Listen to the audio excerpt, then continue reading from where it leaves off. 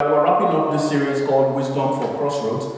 Before I get into the message though, I know that there's some of you that never wait till the end of the service. That once the message is over, you just vanish. So I'm going to make an announcement before the message, alright? Because I know that this is the time that I can get your attention. This week is Revive. We're starting on Thursday, alright? I want to make sure that everybody gets to hear this. If you're a member of this house, that program, the 3-day fast, is our mid-year fasting and prayer. It is not optional. It's not an optional thing. It's not like a prayer marathon that we did that you can choose whether you want to come or not. This one is not optional, okay? It's an instruction that God has given us to do this, and we are fasting on Thursday, we are fasting on Friday, and we are fasting on Saturday. It is a 6 to 6 fast. It's not a 6 to 12 noon. It's not to 3 o'clock. It is a 6 to 6 fast. I'm emphasizing it because I want us to be as obedient as we can be, so that we see God do the things that He has promised that He will do in our midst through that event, the 3 days of praying and fasting. We will be here every night at 7 p.m. Halifax time. The details are on our social media. You can look up all the times. Wherever you are right now that you are watching from, you can connect with us. But if you are not a member of this house, you don't have to fast. But if this is your home church, you have to fast, except there is a genuine, reason why you are not living, you are pregnant or something. But we know the people that are pregnant and they've delivered their babies, okay? So everybody is invited to be a part of this, all right? So I just wanted to stress that before I get into the word today, so that you don't have an excuse and say you didn't hear, okay? So that's going to be starting on Thursday. So for this series, we're going to wrap up today with the part 3 of Wisdom for Crossroads, and I've titled this one Practical Wisdom. Practical wisdom. This is going to be one of the most important messages you have ever heard me preach. So if you are anywhere right now, you are multitasking, you are trying to cook and listen to the service, you need to stop what you are doing and pay attention. This is a very critical message that you have to pay attention to. All right, so stay with me. Don't get distracted. Whatever you need to do now. If you need to send a link or do anything, do that now. Sit down, take your Bible, and let's get into this together. All right. So we're going to be looking at the life of Solomon. Solomon was at a crossroad at some point in his life. In fact, 2 times. But we will look at them one after the other. And we want to really begin to understand, how did Solomon come about wisdom? All across the world, Solomon is synonymous with wisdom. He is known as the wisest man that ever lived. Even people who don't know or have never read the Bible, they know about Solomon. They've heard about him. They know that God gave him this wisdom that the world could not comprehend. That people, like we read last week, were coming from every part of the world to listen to him and to see what God was doing in Solomon's life. So let's look at this story here in 2 Chronicles chapter number 1. And let's see what really happened to Solomon. How did he come about this wisdom that everybody is talking about? 2 Chronicles chapter number 1 from verse 6 to verse 12. We have a lot to read today, so I need you to pay attention, okay? Now, Solomon, the son of David, was strengthened in his kingdom, and the Lord his God was with him and exalted him exceedingly. And Solomon spoke to all Israel, to the captains of thousands and of hundreds, to the judges and to every leader in all Israel, the heads of the fathers' houses. Then Solomon and all the assembly with him went to the high place that was at Gibeon, for the tabernacle of meeting with God was there, which Moses the servant of the Lord had made in the wilderness. But David had brought up the ark of God from Jerim to the place David had prepared for it, for he had pitched a tent for it at Jerusalem. Verse 5. Now the bronze altar that Bezalel the son of Uri the son of Hur had made, he put before the tabernacle of the Lord. Solomon and the assembly sought him there. Now this is where we're going. And Solomon went up there to the bronze altar before the Lord, which was at the tabernacle of meeting, and offered 1,000 burnt offerings on it. On that night, God appeared to Solomon and said to him, "Ask, what shall I give you?" And Solomon said to God, "You have shown great mercy to David my father, and have made me king in his place. Now, O Lord God, let your promise to David my father be established, for you have made me king over a people like the dust of the earth in multitude. Now, give me wisdom and knowledge, that I may go out and come in before this people, for who can judge these great people of yours?" Then God said to Solomon, "Because this was in your heart, and you have not asked riches or wealth or honor or the life of your enemies, nor have you asked long life, but have asked wisdom and knowledge for yourself, that you may judge my people over whom I have made you king.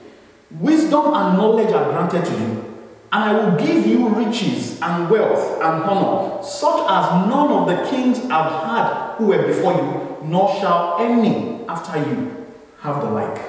This is a very powerful scripture. Now, I want you to pay attention, okay? Just look up for 1 second. Now, let's begin to dissect this story. This is a very crucial story. It says that Solomon was at this point in his life that he went up, to the tabernacle and all of those descriptions. And the Bible says he offered up 1,000 burnt offerings on that altar. And then the Bible says again that on that night, the same night, God came to Solomon and asked him, he said, what do you want me to give to you?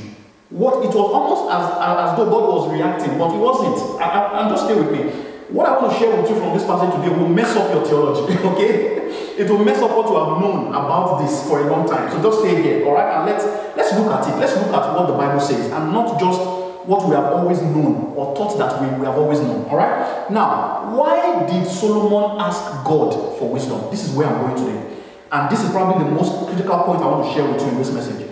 Why was it that Solomon asked God for wisdom? This was a crossroad that Solomon was at. He was at a point in his life where almost as if God gave him a blank check and said, ask me, because of this thing that you have done, right? Ask me what you want and I will do it for you. And Solomon said he needs wisdom and he needs knowledge to rule the people. Why was it that Solomon asked God for wisdom?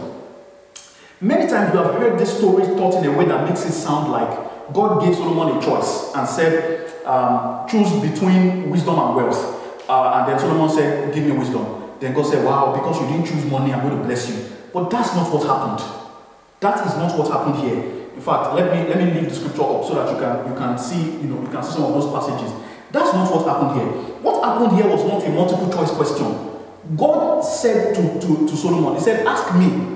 Let's go back there. On that night, God appeared to Solomon and said to him, ask what shall I give you? And Solomon said, so it wasn't that God made a choice or gave him a choice or gave him an option. God simply asked him to say what he wanted. So why did he ask for wisdom? This is the truth about the scripture. You see, the reason why Solomon asked God for wisdom was because Solomon had money. Please, you need to stay with me, okay? This is why I said you cannot be distracted with this message.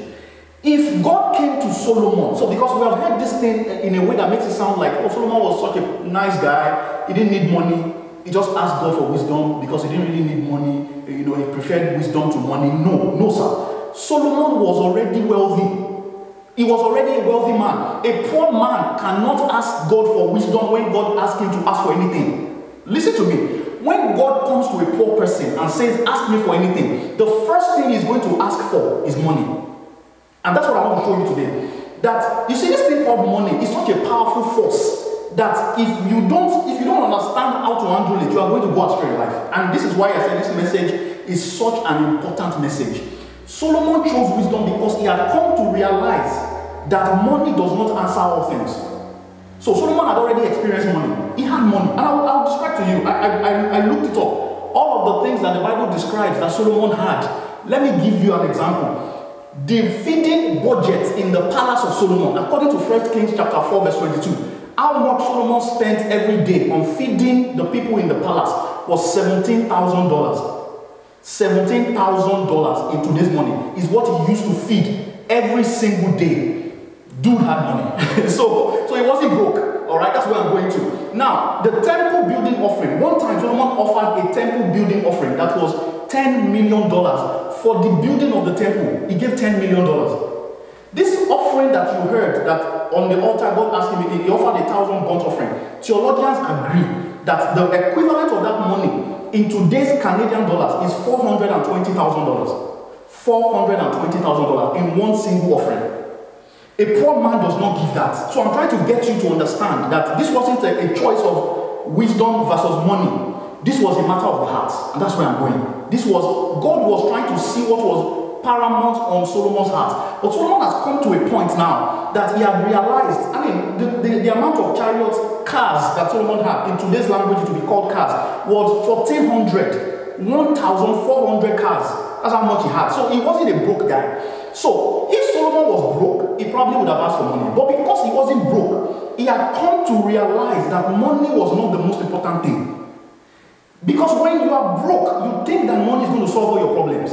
And that's the problem with being poor. When you don't have money, you feel that all my problems will be solved if I can just win the lottery. If I just have money, all my problems will go away. But Solomon had come to a point where he realized that when you have money, your problems multiply. And that's when you get to realize that wisdom is the principal thing, not money. So he had come to that point where he had experienced money, and he realized that money doesn't really solve problems. That what solves problems is wisdom. That wisdom is the principal thing. So when you have money and your problems multiply, you realize that wisdom is more important. People who lack wisdom think that money is the principal thing. But people who have money know that wisdom is the principal thing. I'll say that again. You see, people who lack wisdom, when you want to know somebody who lacks wisdom, is somebody who thinks that money is the principal thing. They think that every situation can be fixed with money. They feel that anytime there's a challenge in their lives, they feel if I just have money, I will be doing this. If I just have money, I will do this. But the people who have money, they know that money is not the principal thing, that wisdom is actually the principal thing. That wisdom is more important than money. So it wasn't that Solomon was this holy guy that just, chose wisdom over money. He had learnt it. Now, he was asking God for what he needed to do the job that God had given him. So he realized that, you see, when God gives you an assignment, he said it here, he said, you will show great mercy to David my father, and have made me king in his place. So God had given him this responsibility. Now he was saying to God that, you see, all this money that I have is not really what I need to solve this problem of leading these people. I need something that is superior to money. That thing is called wisdom. So this is why God was impressed with Solomon, because he didn't ask for more money. You might say, oh, Solomon had money and he didn't ask for money, but you know that the rich always wants to get richer. That's one principle that doesn't change.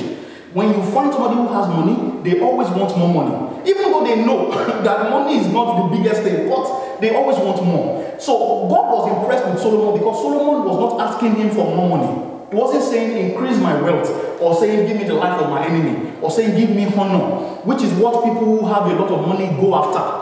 When somebody who has achieved this status of having money, what they now go after is something called honor.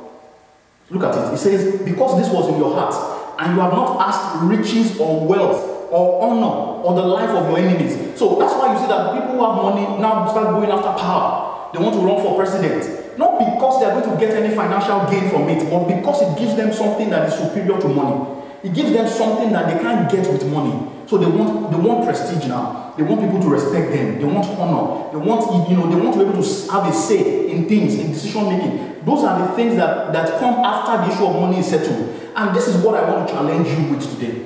You see, when somebody is living his life without God, when money, significant money, comes into the person's hand, it reveals, people say things like money changes people. No, that's not what happens. Money doesn't change anybody. Listen, when money enters your hand, I'm not talking about your salary, your paycheck is too small. That's not what I'm describing. I'm describing serious money. When money enters your hand, it reveals the person that you are. It doesn't change you. It just shows us who you have always been. But you can't express it now because you don't have money. When that money enters your hand, you will know exactly what you are made of. What is inside your heart, you will know. So he knew what to do with money. That's why God gave him this blank check. Because God saw how generous he was. How can you give $420,000 in one night as an offering? How can you do that? Something must be happening in your heart. That's as good as giving something. You can buy a decent house in this part of the world with that kind of money. And you don't have to pay a mortgage for the rest of your life. You don't have to pay up for the house for 30 years for the most productive part of your life. Right? So this is the kind of thing that he did. But you see, not everybody that has money can give that kind of money away. Not everybody that is wealthy can give $420,000 away as an offering. In fact, people that have money and don't have God think they are doing God a favor when they give. So when they give to the church or they give to the work of God, or they think they are doing benevolence. They think they are doing charitable donation. They think they are doing God a favor. And there are also poor people who cannot give because they think they are doing God. So it's not about the size of the money. It's about the size of the heart. So what God saw here was a man whose heart was pursuing after him. So was a man who realized that the temple of God was more important than his own dwelling place. Was a man who realized that no amount of money you give me is too much for me to give to your work. And this is the challenge of the Christian faith. If you can get a grip over money, if you can just grasp this, I mean, it was during the week. And one of my sons in the faith, this is one of the few people that I can call that, okay? I don't throw that around, but this one is genuinely a son to me in the faith because I helped him to grow as a Christian. Now, he was asking me a question, and he was saying that, how do you know when God is calling you to ministry? That how do you know? How do you ascertain that, this is God calling me into ministry? And I thought about it for a while. I didn't answer him for a while. I just let him be. But I thought about it. I said, there are so many spiritual answers I can give this guy now. I can say, all these things that I teach about how to hear from God, how to discern the voice of God, know all those things. Those things are nice. But let me tell you the truth. And I'll show you in the Bible. I'll show you in Luke. We'll get there. The Bible talks about the fact that if you are not faithful in the unrighteous mammon, God cannot give you the true riches. Wisdom is true riches. God can't trust you with wisdom if he cannot trust you with money. So I said to him, this is how we know that God is calling you into ministry. Let's say $10 million.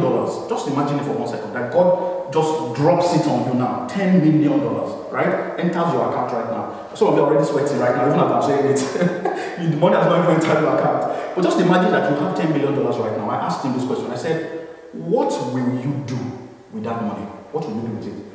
And of course, it took some time, and he answered, the normal Christian answer. I'll pay my tithes, and then I will do this, and there's this course I always wanted to study. I'll do it. I'll do that. I'll do that.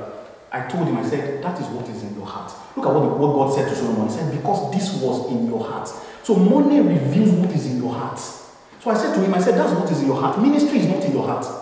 So God is not calling you to ministry, because if God dumps money on you, the day that I made up my mind that I was a pastor, that I decided, was a few years ago, that day I decided that, no, this is what God has called me to do in my life. Because the Holy Spirit, out of the blues, one day, asked me a question, a very random question, and he said to me, if I give you money right now, there was no figure, he just asked me a question, he said, if I give you money right now, that you never have to work for the rest of your life, what will you do with the rest of your life? That was the question the Holy Spirit asked me. And I'm not saying this to sound like a special person. I'm just telling you what came to my heart. The first thing that came to my heart was that I will go into ministry. That if God gives me money and I don't have to go to work every day, I don't have to do any work, that I can do whatever I want to do, I'll go into ministry. I want to help people to mature in the Christian faith. That's what I want to do. I want to bring people to Jesus and help them to grow in the fastest possible time, in the shortest possible way. And that was the concept that entered my heart, the first thing that entered my heart. And I knew that day, apart from all the other spiritual things that I can tell you about how God confirmed this, how He prophesied this, how this one happened, that one thing gave me an assurance that this is the thing that is inside my heart. Because that's what God said here. He said, this was in your heart, and you have not asked riches or wealth. So, you need to ask yourself this question. It's not just for people that are pastors or whatever. You need to ask yourself, what is the most important thing in your heart that you will do with money? If God cannot trust you with money, He cannot give you money. Any amount of money that is too much for you to release is too much for God to give to you. If God gives you $1 million right now, let me ask you, if God gives you $1 million right now, can you or can you not release every single dime of it for the kingdom? That's the question I want to ask you. I told that my son, I said, you see, this is not about you going into ministry because you think ministry is flamboyant and you will get money. I'm saying to you that if God is calling you, you will settle it in your heart that I can work for the rest of my life to fund the ministry that God has given me. That is the heart of a person that understands kingdom. It's not me first. It's not that money enters your hand and the money that is not even anything, and it's too much for you to release it. You are looking at it and say, if I give this, what will happen to me? You are not yet ready. I'm telling you, you are not yet ready. And it's not a saying that you are not ready. I'm not saying you are not. And that's not kingdom. That is me first. You are still in me first. You need to grow up from that and move on. So I said to him, go and chill. See that course that you said, that is what is in your heart. That is what, right now, that's what God wants you to focus on. That is not yet ministry. When you come to the point where you understand that any amount of money that comes into my hand is not too big for me to release for the work of God. That's when you're ready. You have come to the point now where God can give you a blank check. That's why God asked Solomon, what do you want me to give to you? So it's not that, Solomon was just a special genius. No, because those things are written for our own good too. So it wasn't that Solomon was just special, it was that God saw in him a man that he could trust with money. So ask yourself that question. If money was no longer a problem, what would you do with the rest of your life? What would you do if money was no longer a problem? Luke chapter number 16 and verse 11. Let me show you that scripture that I was quoting just a moment ago. Luke chapter 16, verse 11. We have come very far. Therefore, if you have not been faithful in the unrighteous mammon, which is money, who will commit to your trust the true riches? So God is saying, if I cannot find you faithful, there are Christians today that if God gives them $5,000 and they pay tithes from that $5,000, they think that they have done God a favor. Do you understand this? Like, they think that they achieved some superior level of Christianity because I paid tithes. Out of that 5,000, I removed my tithes. I paid my tithes. And they think that they have achieved a level of superiority. God is looking for people who he can trust with everything. They will just say, I'm just going to be a channel. There are levels in this thing, guys. There are levels in this thing. That will tell God, all I want to be is a channel. I don't want anything, I just want to be a channel. Those are the people that God trusts with the big bucks. Those are the people that God knows that if I put money in this guy's hand, he will do with it exactly what I want done with it. That's what he's going to do. What happened to Ananias and Sapphira? It was because they removed some part of the money that was legitimately their own. It was their money. They didn't have to come and say we're giving everything. They could have just said, we're going to keep this little part, right? I will give you this part. But they wanted it to look like they were doing, what God wanted or what was the norm. Because the believers there were just radical. They were giving everything. So they too wanted to belong in that fold. But they were keeping something for themselves. So God is saying, can I trust you with everything? Can I say that I'm giving you a piece of land and I'm asking you to sell that piece of land and give everything to the kingdom? Can you do that? That's what we're talking about. That's why God gave Solomon wisdom. So this is what I'm getting to. I'm trying to show you how Solomon came about this wisdom that we're talking about. This is the reason why God gave him that wisdom. Not because he was a genius or he was special. So he has to find you faithful in money. I've spent so much energy stressing this point because I want you to get this point. This is where people falter. This is the point where people, see, it's one thing to have this knowledge experientially. It's one thing to know in your mind that, if I need to receive, I need to give. They're giving, if I give, I will receive. Okay, that's what I really wanted to say. If I give, God will give me in return. God will bless me in return. Okay, that if I sow, I will reap. Or that if I need something, I can sow a seed for it. I can name my seed. I can do all of it's one thing to have that in your mind as theory, or to know that if God gives me some big money, I have to pay my tithe. It's one thing to know. But wait until your tithe amounts to $10,000. Wait until the tithe that you are about to give to the church is $10,000. That's when you will know what is in your heart. That's when you ask yourself, 10,000. I'll just give 10,000 to church. No, we can't do that. Maybe I have to split it among 3 churches. That's when you start saying, it will reveal the content of your heart. That's when we'll know. That's when we'll know who you really are. So it's not about that, I paid my tithe, I did God a favor, or I gave money to church, I did God a favor. I'm not doing God a favor. Everything that, this is the people that God is looking for. He's looking for people that realize that everything that comes into their hand, God is entrusting it to them. He's not looking for people that that will give offering today and they will think that I've done God. I've tried now. I've tried. And people will have this superiority thing in their mind. No. He's looking for people that are sold out, and you can have it in your head as head knowledge. But until money enters your hand, until you get money that you can legitimately spend on yourself, guilt-free. This is not that you stole the money; it's your own money. Maybe it's an inheritance that somebody gave you. I remember one time when I was a campus fellowship pastor. There was this gentleman that had entered into an inheritance all of a sudden, right? I think he lost his dad or something, and his dad had left him with this inheritance. And he came to me one day and brought this money and said, "I want us to buy a keyboard for the fellowship." Listen, at that time, the money that the dude brought at that time, because we were students, I looked at the money, I said, listen, we bought the keyboard eventually, but I had to ask myself, I said, if I come about this kind of money, will I pay this as tithes on top of, would I be able to do that? So I started to work on that part of my life. That, you see, I don't think I'm at the point yet where I can do this. So at that point, I started with little things. I started giving away my phones, giving away. I remember one Timberland boots that I had that was so precious to me. I gave it away. You know, practicing that to ensure that I'm not attached to anything. That there's nothing too big for me to surrender for the purpose of the kingdom. And there's no amount of money that God can give me right now. God himself in heaven, he knows. As I'm talking now, he knows. He can see my heart. That any money he doesn't want me to use for the kingdom, he should not give me. Because if he gives me, he knows what I'm going to do with it. It's as simple as that. That's the point you have to get to. Then you can ask.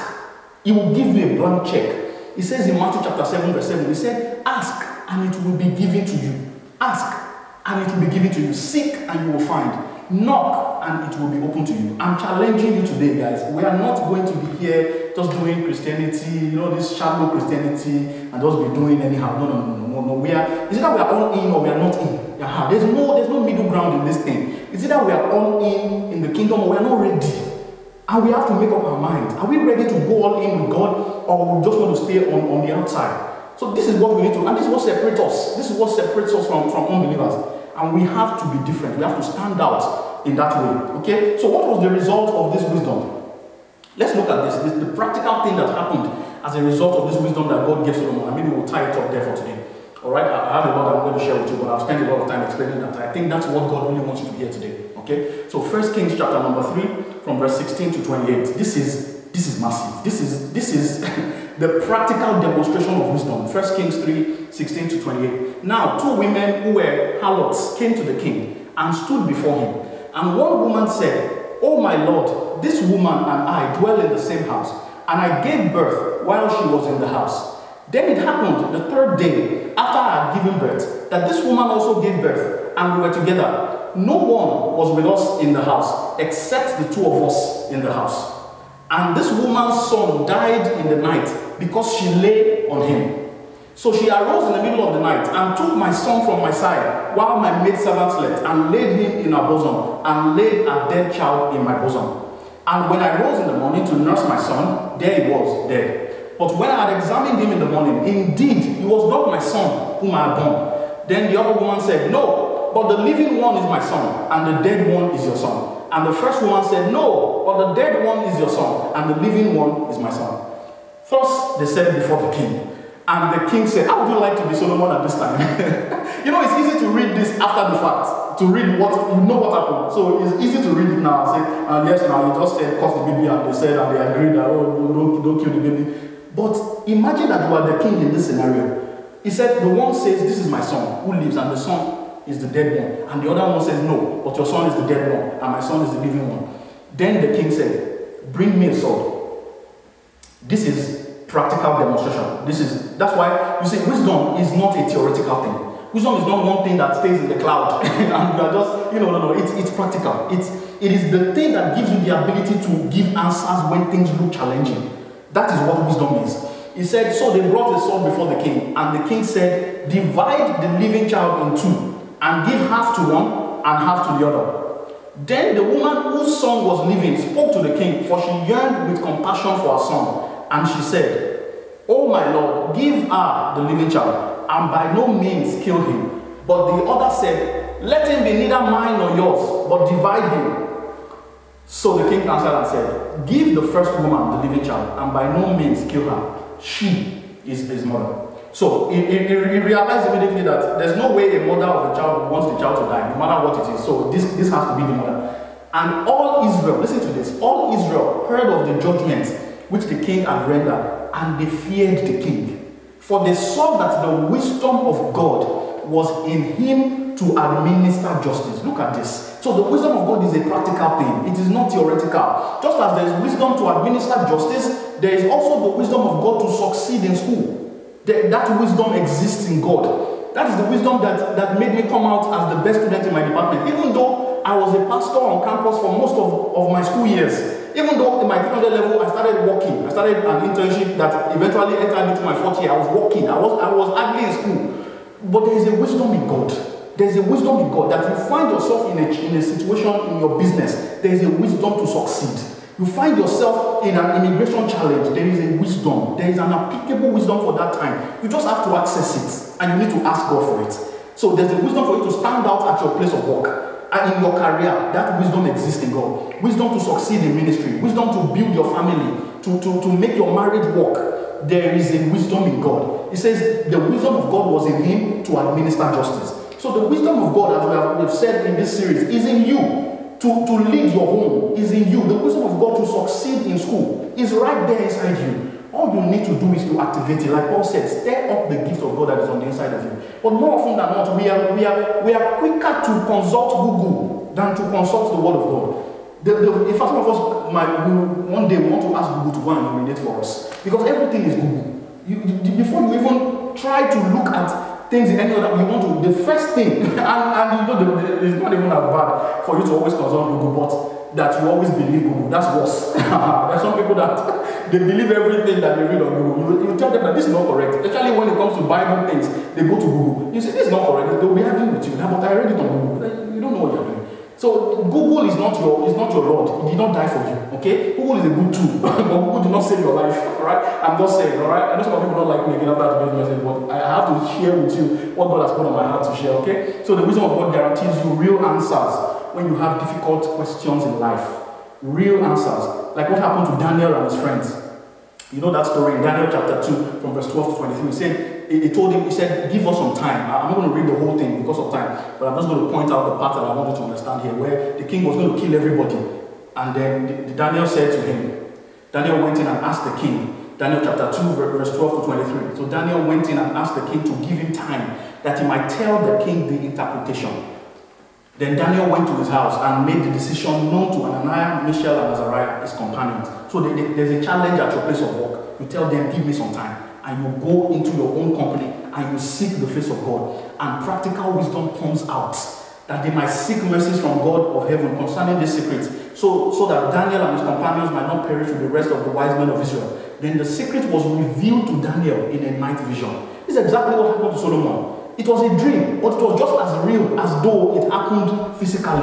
When God told Solomon, ask anything, it was not like God appeared in his room. It was a dream. Just like what happened to Daniel. It was in a night vision. And he said, so Daniel blessed the God of heaven.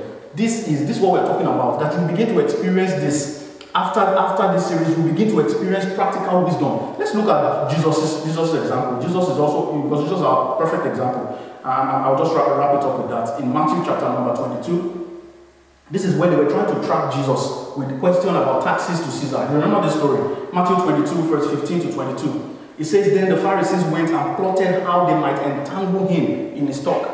And they sent to him their disciples with the Herodians, saying, Teacher, we know that you are true and teach the way of God in truth. Nor do you care about anyone, for you do not regard the person of men. Tell us, therefore, what do you think? Is it lawful to pay taxes to Caesar or not? But Jesus perceived their wickedness and said, why do you test me, you hypocrites? Show me the tax money. So they brought him a denarius, and he said to them, whose image and inscription is this? They said to him, Caesar's. And he said to them, render therefore to Caesar the things that are Caesar's, and to God the things that are God's. When they heard that, they marveled and left him and went their way. So this wisdom of God that we're talking about silences your accusers.